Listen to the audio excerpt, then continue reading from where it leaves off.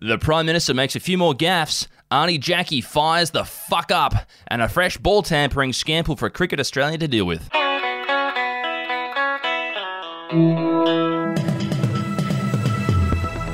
Hello, this is your Daily Batuta. It's the month of November. We're recapping today. I'm Wendell Hussey. Namasaya Errol Parker. Selamat Siam Pagi. Where are we at? It's all a bit of a blur at this time. I think the sun's gone down, mate, so we are firm within Malam territory. Yeah, right. Let's get right into it then. No more time to waste. We've got a story about our Prime Minister, which we'll open up with. We ran the front page that actually read like this. I did not lie to the US and French governments. Lies Australian Prime Minister in newest lie. Yeah, I don't think that Scott Morrison really expected this storyline to appear at the start of the year, being painted a liar by some of his closest allies, by international leaders as well, by people from other countries. You know, usually it's just people like Anthony Albanese, Tanya Plibersek, Penny Wong, and Timber Top Miles calling him these names, but it's just astounding to me that this political collapse that Scott Morrison has endured, it's unbelievable. I mean, there's so many lies that he's told that you just can't keep track of. Yeah, it's funny. He says he claims to have never told a lie in public office, which is just the biggest sigh. It's just the dumbest fucking thing you can say as a politician. I mean, just it's part and parcel. Yeah. You know, it's like being a fucking pilot and encountering turbulence. Oh, absolutely. If you're a politician, you lie. Yeah. It turned out to be quite a long week. You fucking lie about everything. For Scott Morrison heading over there to COP26, the climate summit, and G20 got hammered. He was getting hammered by everyone, Biden and Macron. It's funny, wasn't it? The blow up about Emmanuel Macron calling our Prime Minister a liar, the outrage through all of the media class, which there didn't seem to be when Scott Morrison consistently pissed off our biggest trading partner and the global superpower just up north of us, China, for like the last 18 months. Yeah, it's lucky that, you know, we found other markets for things like our beef, wool, barley. Yeah. So it's all fine now.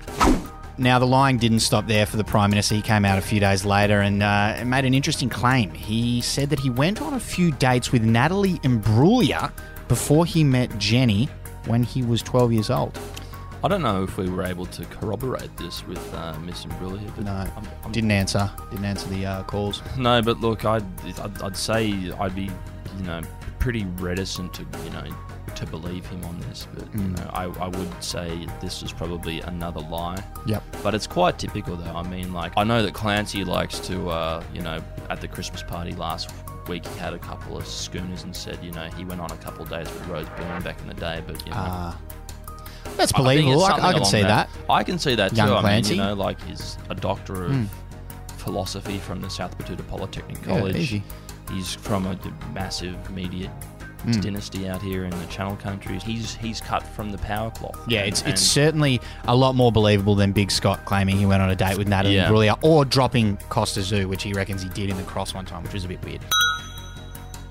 Now, we've got another political story. November saw quite a viral moment from Canberra. It was Jackie Lambie giving a bit of a spray to a certain sector of our population, as well as other politicians and all that sort of stuff. She was firing up, and it resulted in anti-vaxxers cutting the bullshit and rushing to get jabbed after being yelled at by a fed-up Jackie Lambie. There should be more people like Jackie in Canberra. Absolutely. I mean, both the upper and lower house filled with this dreadfully entitled people who've come from these families. You know, it's just such a breath of fresh air to just have a normal person, a Tasmanian. Yeah, a normal working class person who just tries to play each ball on its merits. Exactly. And just tries to get things done and actually works for the population. It's weird. I know. It's weird.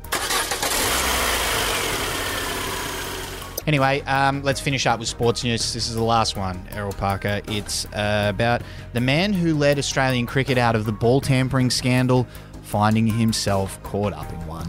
Going back to this story, I think this headline was a bit inaccurate. I'd say this is probably more akin to how in baseball you get caught corking your bat, I think. So it's more or less, you know, less to do with the ball, more to do with the bat. But look, it's this is just, you know, it's a terrible story for all parties involved.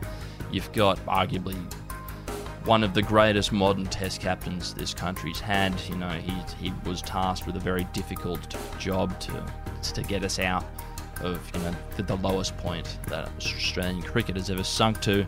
Of course, talking about Tim Payne and him getting caught up in that shit. But yeah, look, I just wish all parties involved in this matter can just find peace and move on.